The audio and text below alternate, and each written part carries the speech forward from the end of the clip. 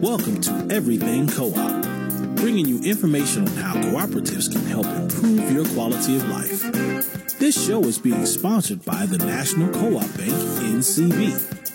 The NCB is dedicated to strengthening communities nationwide for the delivery of banking and financial services for the nation's cooperatives, their members, and other socially responsible organizations. For more information on the power of community ownership, visit ncb.coop. That's ncb.coop. Now stay tuned for your host, Vernon Oakes. Good morning, everybody. This is Vernon Oakes. Welcome to Everything Cooperative. Our guest is Jack Barnett, who's the president of Clean Energy Co-op, Inc. Good morning, Jack. Good morning. Thanks for having me, Vernon. Thank you for being on. I'm excited about what you're doing and like to tell everybody about Clean Energy Co-op, Inc. So tell me how you get started in co-ops particularly, but then also in solar. Okay. Well, personally, I joined my wife, actually, after we got married back 30 years ago. We joined the George Street Co-op, food co-op in New Brunswick, New Jersey. And that was my first exposure to co-ops. Went through different moves to different parts of the country, and then retired here to northeast Pennsylvania, part of the northern Pocono Mountains. Nice place to retire, a beautiful rural countryside. And one of the first organizations we joined was a nonprofit called Sustainable Energy Education and Development Support, or SEEDS. And I joined that board as a volunteer back probably 2013 now, and having had some experience serving as a volunteer in other co-ops, when we had a problem of trying to figure out how we could do more sustainable, renewable energy in our small rural community, co-ops as a solution to accumulating capital from many small members was what came to mind. Okay. So how did you get involved in Clean Energy? What caused you to go to that and join that board? Oh, my. Let's see. Well, just in general, solar has always been something that's attractive to me. I'm a retired electrical and computer engineer, and I remember seeing my first solar panel probably when I was a teenager, but became a very big advocate for solar over the years. Took a variety of classes to get myself educated on it, and then installed solar on our previous house and now our retirement home as well. But our mission is really to make our community more sustainable, and part of that is to provide renewable energy, cleaner energy to our community and ourselves that benefits the community, the people, and, yeah, it happens to generate some profits, too. Oh, okay. So that's... And SEEDS was really focused on that. You know, when it first launched in 2008, it was a quite divisive issue in this community over the ability to whether we should go from renewable energy or add more drilling for natural gas in this region. And SEEDS was one of the organizations trying to further divide the communities. They almost were quite partisan in the behavior, but to bridge them with a always doing about positive solutions. And the co-op became a method for financing larger solutions than just individual homes or educating local contractors and things like that. Well, Jack, you said mission is to make the community more sustainable. I hear this a lot, sustainable. What do you mean by that? Oh, yeah, it's an ambiguous word, and it's actually, for our purposes in our community, it's been good that it's somewhat ambiguous. Because a lot of the people here, farmers especially, I think they hear the word sustainability and their first impression is economic sustainability. And that's important, absolutely critical to them and the economy of the local community. But when we say it, we mean that, but we also mean sustainable for the environment and the people who live here. It has to be not polluting, not causing global climate change, not contributing to all of the sins of the past, if you will, and moving on. So sustainable meaning we can live on this planet longer or live in this community longer and we don't mess it up? Yeah, Yeah. I mean, and if you think about what Native Americans did when they were trying to make decisions about infrastructure, think about 7 generations into the future. Are the things we're proposing to do good for that long of a period? I mean, did they say that? Was that in their map of the Native Americans? We're going to look 7 generations into the future? That was my understanding. See, that's phenomenal, because it was talking about the sins of your father would last 7 generations. So something good can last 7 generations is also awesome. Yeah. That's 140, 200 years or something you got to look out for every decision. What would that do to the capitalistic business model? It would be a great change if we were really making decisions with that kind of perspective. Wow. Instead of what's the short-term return on profit. Mm-hmm. Okay. So sustainable energy education and development support, SEED, that's a mouthful. Okay, I see why you had to use SEED as an acronym. I don't know, Jack, I'm looking at your picture. I didn't think you would be anywhere talking about retirement. You don't look that well, thank you, I guess. But yeah, I spent 30 years in the telecom industry and managed to retire slightly early, but have really been able to execute my passions in retirement years. So you're not retired? I'm certainly not making any money from salary or anything like that. I get to spend my time instead caring about family, eating local, sustainable, healthy food, and helping the community in so many ways in the same fashion of being healthy and sustainable. Okay. So you had to make money, get a retirement, get a pension thing so you could then move into your passion. Yeah, I wish I had a pension, but yeah. Okay. Well, somehow you're getting some kind of retirement money. Somehow you got to pay for that food. So I assume somewhere in there, now you're working your passion. I think that's neat. Jack, you talked. Okay, let's go back to, I think it was 2014 when you spun off the Clean Energy Co-op? Yes. Okay. So the SEEDS had been focused on bringing the benefits of renewable energy to the community, mostly through educational and some promotional activities. And we really wanted to make a bigger impact.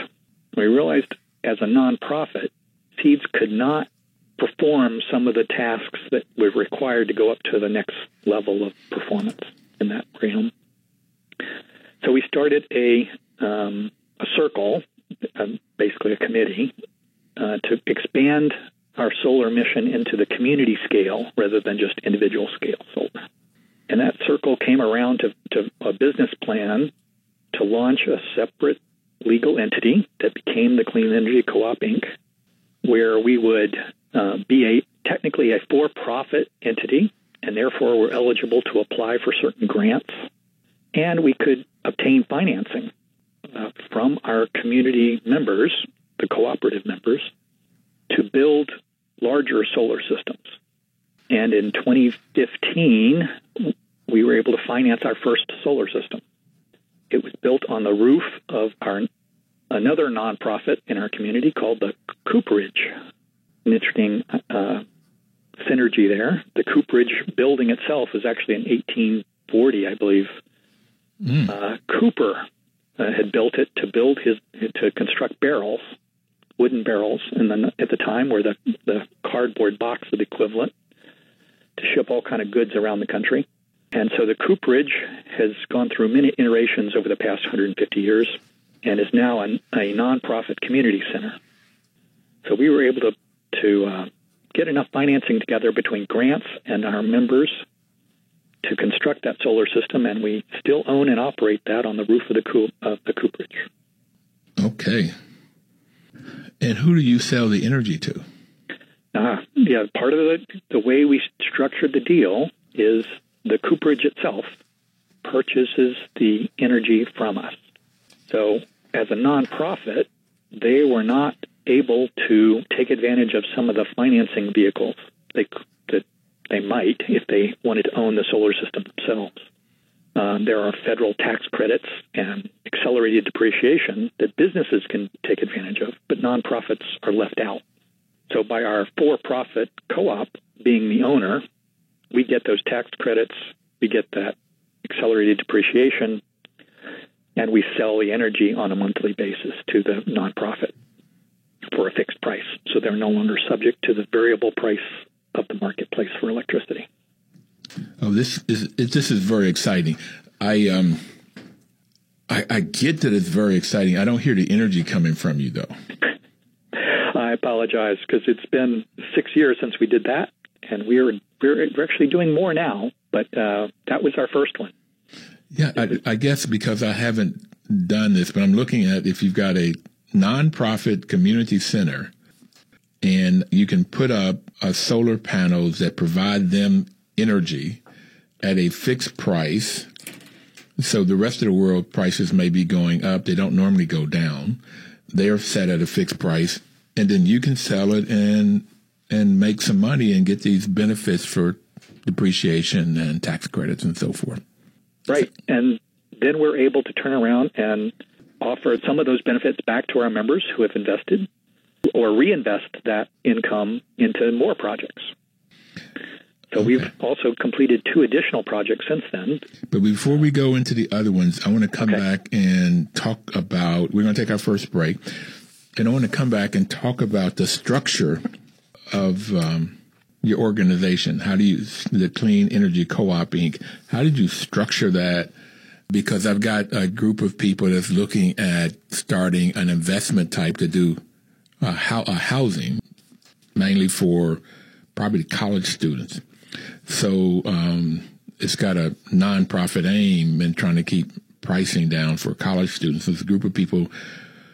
I've talked to them about starting a co-op. So I'm wanting you to help me figure out what are some ways of structuring this thing so you can get people to bring in some money to buy real estate and then lease it out. And probably put a solar panel on top of it. Sounds good to me. We're going to take our first break, and then we'll come right back.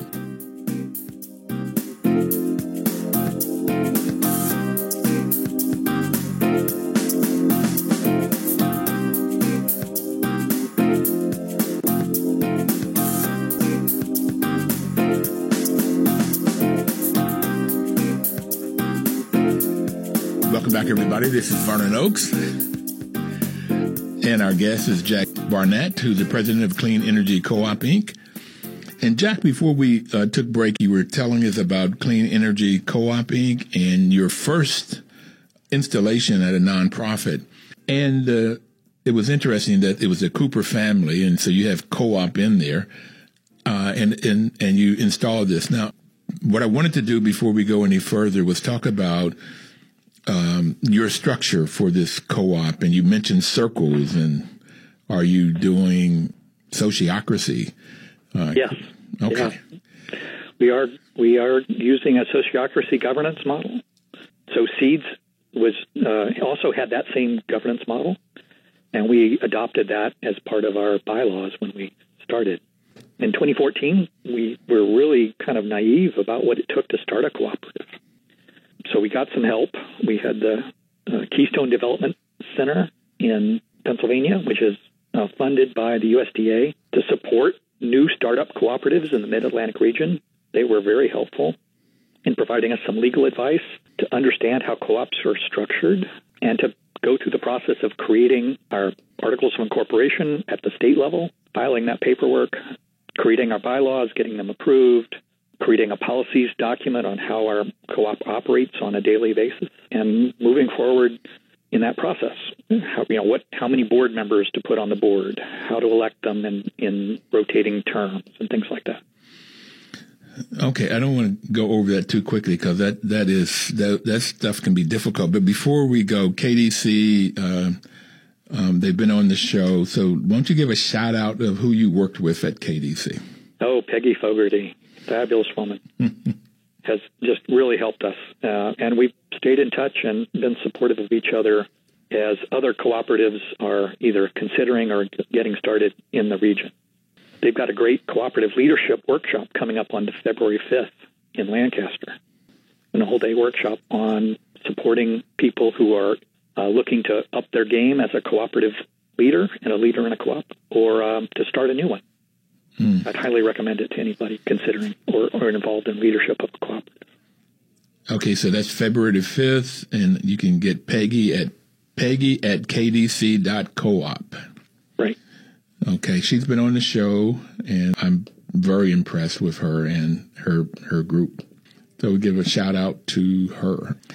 Okay, let's go back to 2014. And you're saying, oh, we're going to do a co-op. You're enthusiastic, you're going to do a co-op, and you found out you don't know what you're talking about. And what does it take to do this thing? So what did it take? I mean, can you take us through some steps? Let's see. Well, we knew we needed to be able to raise a fair amount of capital to build these solar systems. So we had to think about what's the legal structures to do that. We could have perhaps formed a limited liability corporation and still, if we'd wanted to, adopted the 7 principles of the cooperatives as part of our bylaws. But I think Peggy and the lawyer they have that provided us some advice made the point that under Pennsylvania's cooperative business law, we had some extra capabilities as a legally organized cooperative.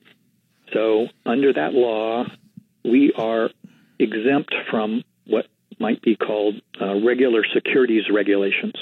So we can promote and raise funds from our members with fairly unlimited regulation.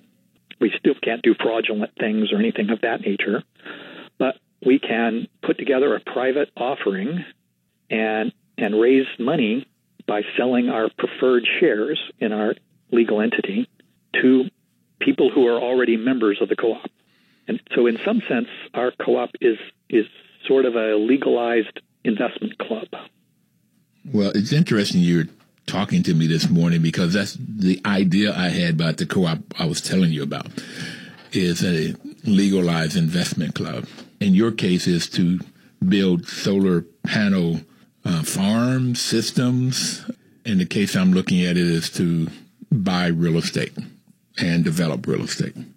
Mm-hmm. And how do you do that as a group of people coming together that likes the mission of what you're trying to do?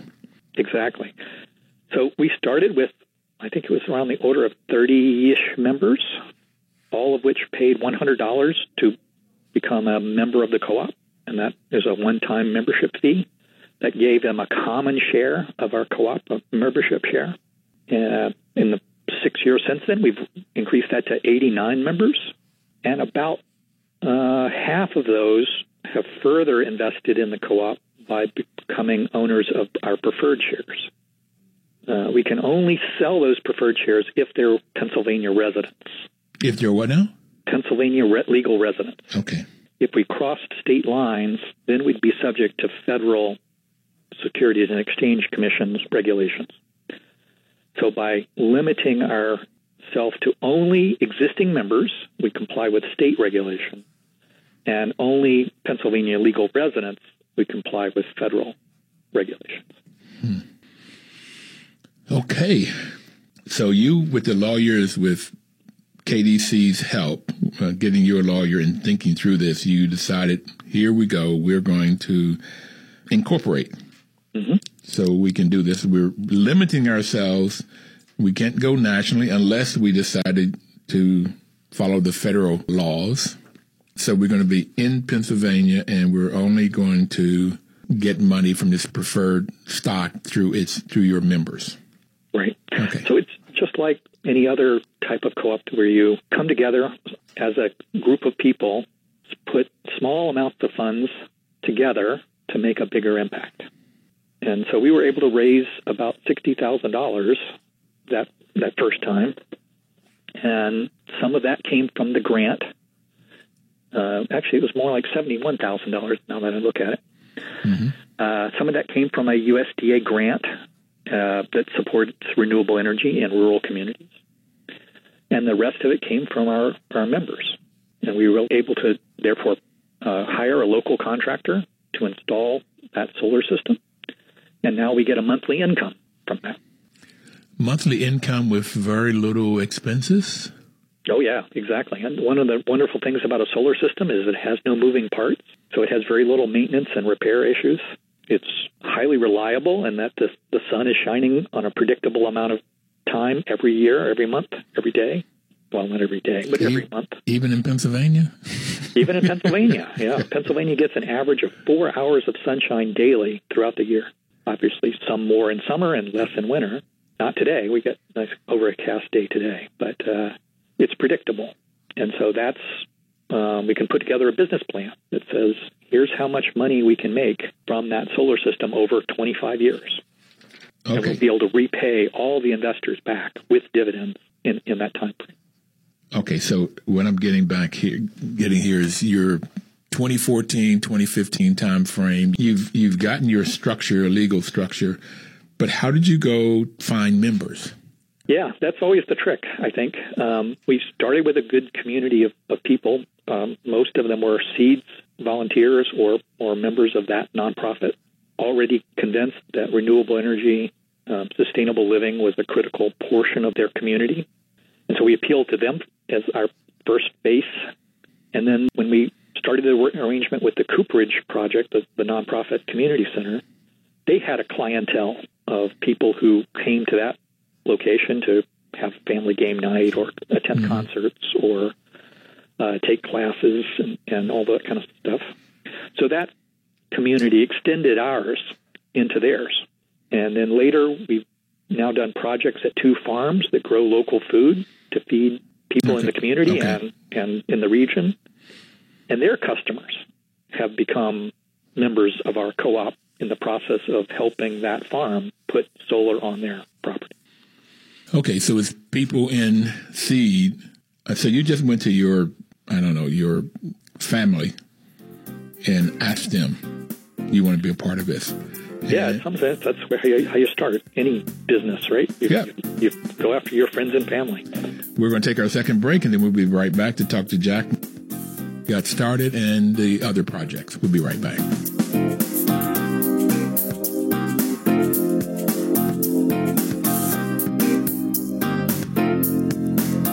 Welcome back, everybody. This is Vernon Oakes. The program is Everything Cooperative.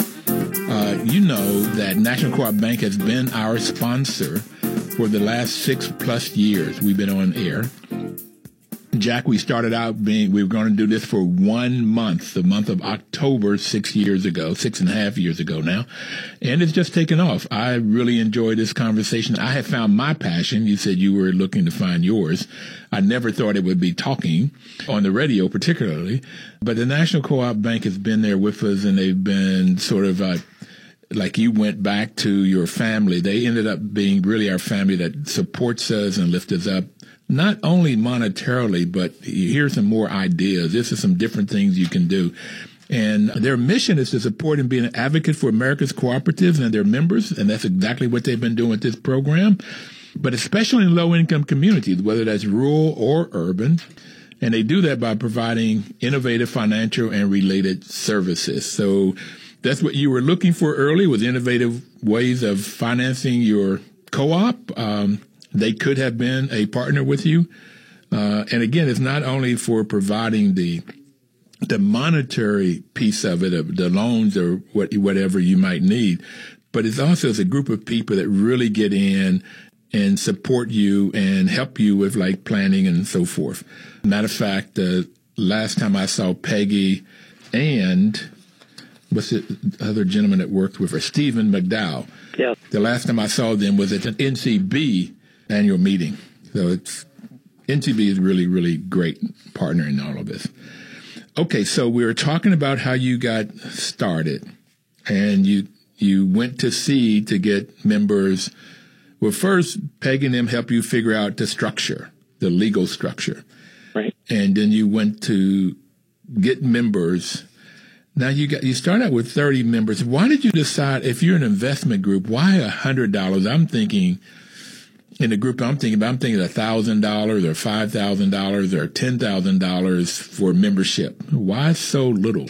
Well, we wanted our members to be able to join at a reasonably low threshold and participate in the running of the co-op. It's a democratic organization.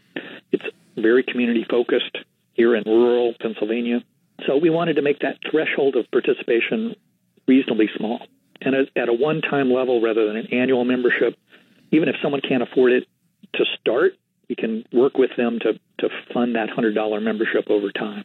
So we have probably half of our members who would probably not describe themselves as investors, but they're excited to help the community be more sustainable and to help put solar energy on our community buildings and neighborhoods.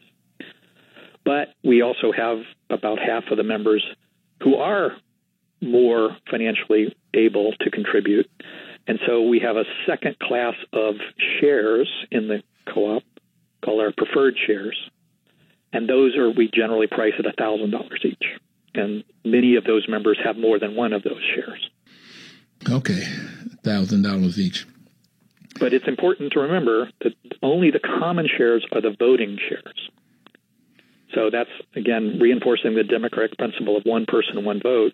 Every member gets a vote, but just because you're putting more money into the capital of the co-op doesn't mean you get more votes. That doesn't mean you have more power than anybody else. Your money doesn't give you more power. Exactly. Each membership, one member, one vote. I think that's the third principle. No, it's in there somewhere. I can't remember the order off the top of my head. Yeah. So it's interesting. You talked about 50% of your members would not consider themselves investors, in that 40% of Americans in a study found out that 47% of Americans could not come up with $400 if they had an emergency in their life. Yeah. Isn't that scary? Yeah. Very scary. Because I couldn't figure out, when I look at some crimes, why people would be stealing $100 or something. It is the second principle, democratic member control.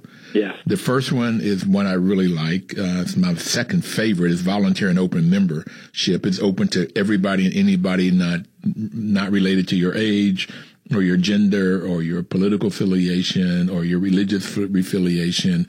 It's not related to anything. You want to come in, if you're real co-op, if you want to come on in and be responsible and pay something in. And that something in is the third principle, member participation, member economic participation. And in your case, you said $100, but also if there is a profit, or when, hopefully, there's a profit, you, as members, decide what you do with that profit. And it could be a dividend. It could be you do some other community event or something that helps out the community, or you could save it in the business or keep it in the business to do other projects.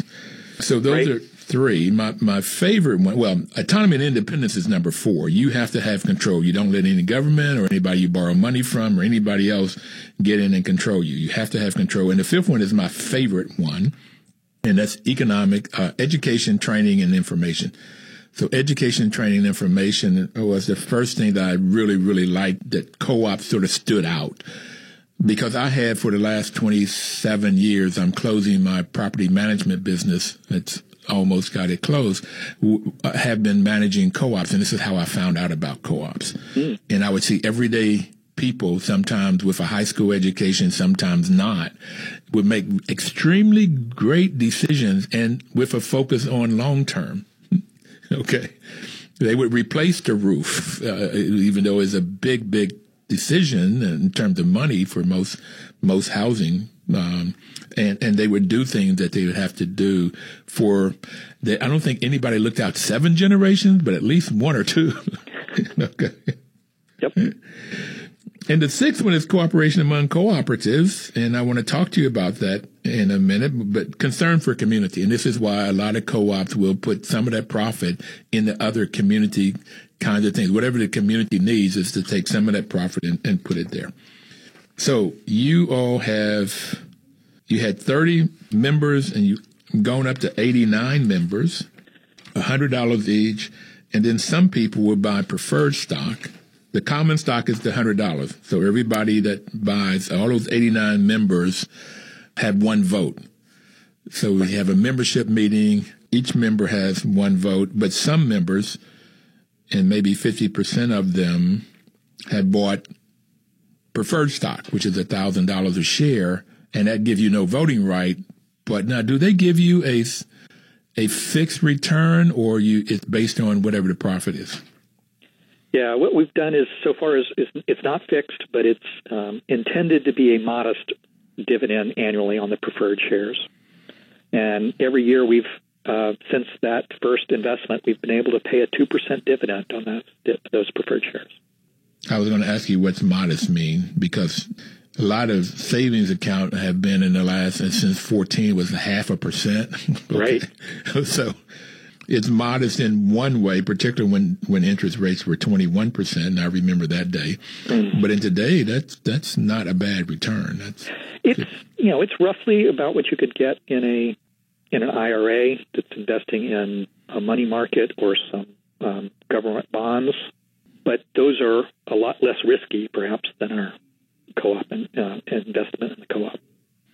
That's interesting you would say that, because I would argue the opposite. I argue the opposite all the time as well. Okay. But I'll acknowledge, in a traditional Wall Street kind of mentality, a government guaranteed bond is one level of risk, and putting it into our community, maybe that's a little more risky, but it's a lot more beneficial to the members. Yes, and yes, and when you have the whole community that is supporting a business because they see the value of that business, and you have members that support that business. Dr. Jessica Gordon-Nembhard wrote a book called Collective Courage. It's mainly about the African-American experience with cooperatives. But in that, she said that after 5 years, 90% of small businesses that start and they are in the capitalistic model, in 5 years they fail. For in a co-op, only 10% fell in that same 5-year period. And a lot of it is because of that naivete that you were talking about. You have to learn a lot before you start. You have to put a lot of effort in, sweat equity, if you will, before you start. In that learning, that fifth principle, you learn about things, and then you are working together as a group, and you have different skill sets, and you learn how to work together as a group. And when you put sociocracy on top of that, where the information flows up and down and sideways from left to right and from right to left, you have all of this information and people involved in it, you have a lot less chance of failure. I would want to argue even perhaps less chance than government bonds. That's interesting. Certainly lately. I agree totally. Okay, so I would appreciate if when you come back on again, you don't make that kind of statement that it's more risky. Get me upset. I try to make sure I see the views of everyone in the picture and can argue because I can put myself in their shoes. But yes, okay, you're absolutely right. And I can see you saying, and I can support you in that the normal view is corporate bonds or government bonds are less riskier than almost anything else, including investing into a co-op that's run by community people for the community. I can hear that statement, and I got that one. But I also believe that community investment, the community co-op, has the same amount of risk as a government bond or even less risk because of all of the ingredients that make a co-op so wonderful. Yes. If they're running as a co-op now, because all of them don't. All of them don't follow those 7 principles in the value system. Yeah. And that's one of the interesting things we've had here in rural Pennsylvania. When we talk to many members of our community, and we've used the word co-op, especially among the farmers, there's actually a pretty negative reaction to that word. Wow. Tell me. Because their experience of a co-op on a daily basis is the dairy co-ops.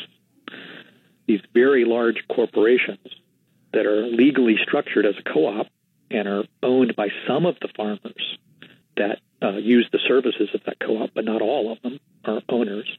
And in the last several decades, those dairy cooperatives are not treating their farmers very well in terms of the contractual terms.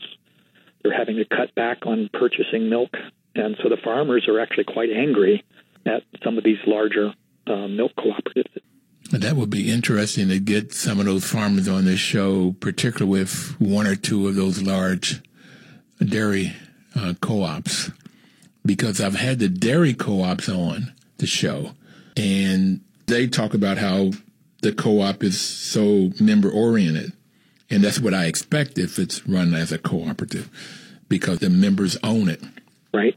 So that would be a great conversation. I'll put that down to see if we can't get that, and maybe if you can help us find some farmers to get on to talk their side of this, That industry or that market segment is very scared right now with all the bankruptcies and challenges in terms of their business being stable as a farm. So they are often unwilling to rock the boat or in any way appear objectionable to their lifeline. I got it. So we may not do that one, but that's a great idea. Listen, we're going to take our final break, and then we'll be right back to talk some more about those other two projects that you've done and the benefits that you see for the community. And I really want to talk about this sixth principle cooperation among co-ops that work with housing co-ops putting in solar panels. We'll be right back.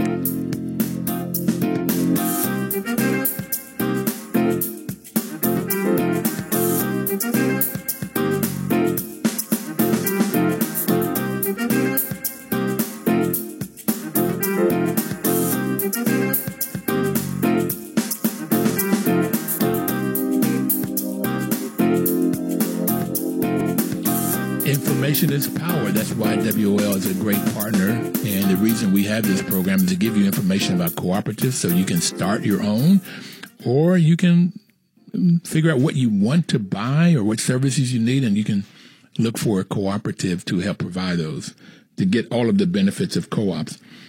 And Jack, we were talking about your projects. I wanted to come back where we're talking about farms, and your other two projects that you've installed are on farms. So can you tell us about those and how they got started and how you got those accomplished? Sure. We were lucky enough to be in a farming region of Pennsylvania, and some of them are vegetable farms in addition to many dairy farms. And those tend to have sales of their product locally. So they feed the community in a more sustainable local economy. So we were very enthusiastic about helping those farmers conserve their expenditures and be able to run a more efficient operation. And we needed a way to get to a second project because we had successfully done the Cooperage solar array on the nonprofit community center. And in fact, we won a national award as the 2016 National Community Energy Project from the Interstate Renewable Energy Council. So it was a wonderful recognition of that project. But we struggled in 2017 and 2016 to how to go to the next one. We ended up talking to one of the local farms that grows vegetables.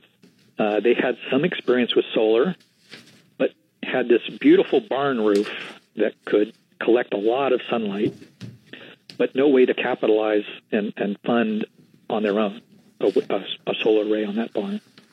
Now, that farm is a for-profit farm. So it's not quite the same arrangement as with a nonprofit community center. Instead of owning the system on our cooperative, we instead just gave that farmer a loan so that he could build that solar system on his barn. We helped him also apply for a USDA grant to go with it to pay for 25% of the system. And then the loan financed the rest. And the nice thing about this was their electric bills were less as soon as the solar array came online. Do you know how much less? Positive. Do you know how much less? I don't know exactly, 20%, half? But it was on the order of 10%. Okay. So it was immediate cash flow positive because they were paying the loan off over a much longer term than they could get from a bank, at least a regular bank. Mm-hmm. And that solar system reduced their electric bills tremendously. They are actually net zero, so they're actually exporting more energy than they're using. And that annual cash flow bonus pays for the loan payments every year. Wow. Okay, so you got two happy customers here. Yeah, we went on to do that on a third farm in 2018 that actually delivers certified organic food both in the local community and to New York City. And in 2019, we were going to be really aggressive and do two projects. And unfortunately, the year ended with neither of them making it. We've got one farm that we tried to put solar on, but couldn't quite come to a correct location. And we also signed an agreement with the county government. So the Wayne County is our local county government, covers the very far northeast corner of the state of Pennsylvania. right in the Delaware River Valley. We're under contract with them to install a solar system on their Technology Innovation Center. Appropriate. Okay. Yeah, and so they're very excited. The commissioners and the county government officials are excited to do that contract with us. We just need to get the last news from the USDA on our grant application that we submitted back in October. It's been delayed due to Washington budget.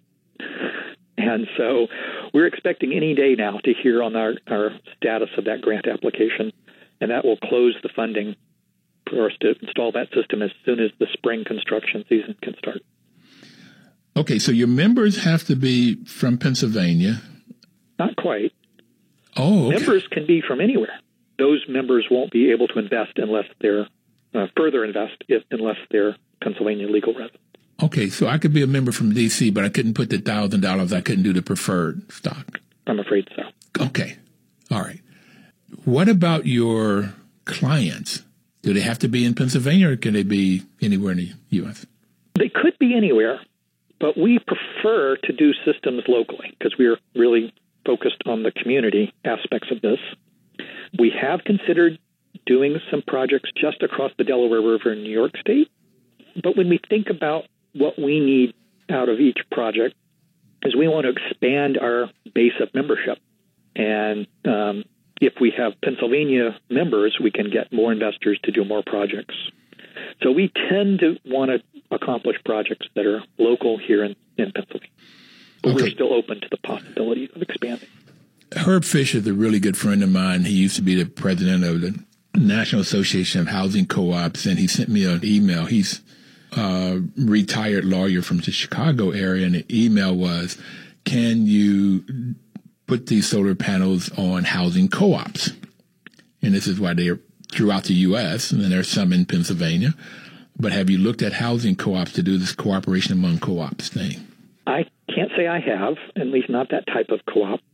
We have worked with 2 co-ops in Philadelphia and another one in Pittsburgh that have been starting up to do solar installations in those cities, taking advantage of the same Pennsylvania cooperative law structure. And to date, I believe at least the one in Pittsburgh has successfully installed a solar system.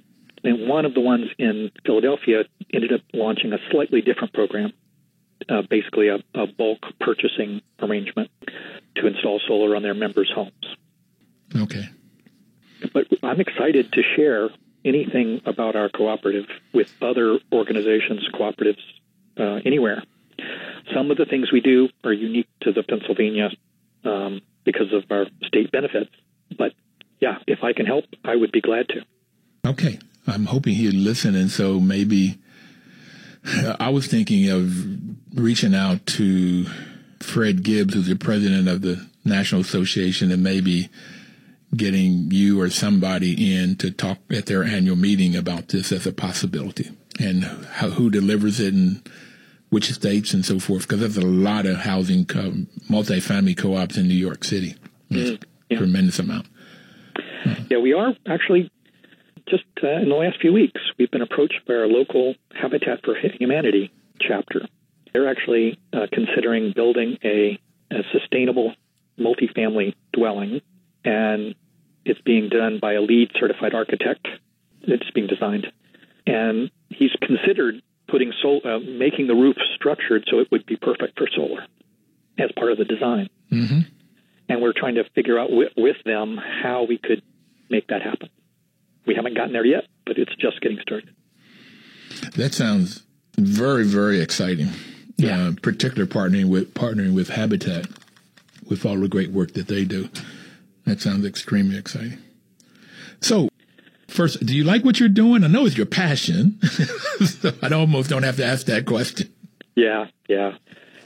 It's been one of those things where, spending 30 years in large corporation doing engineering and telecommunications projects. Yeah, it was a career, but once I realized I needed to something else in my life, having not have that job every day, this was an easy thing to do, and I'm really excited every day. Okay, so what message would you leave people with, particularly as it relates to co-ops, but anything? What would you like to leave people with? I think first we have to care for this planet and care for our local communities, and cooperatives are a great way to make that happen, for whatever mission it is.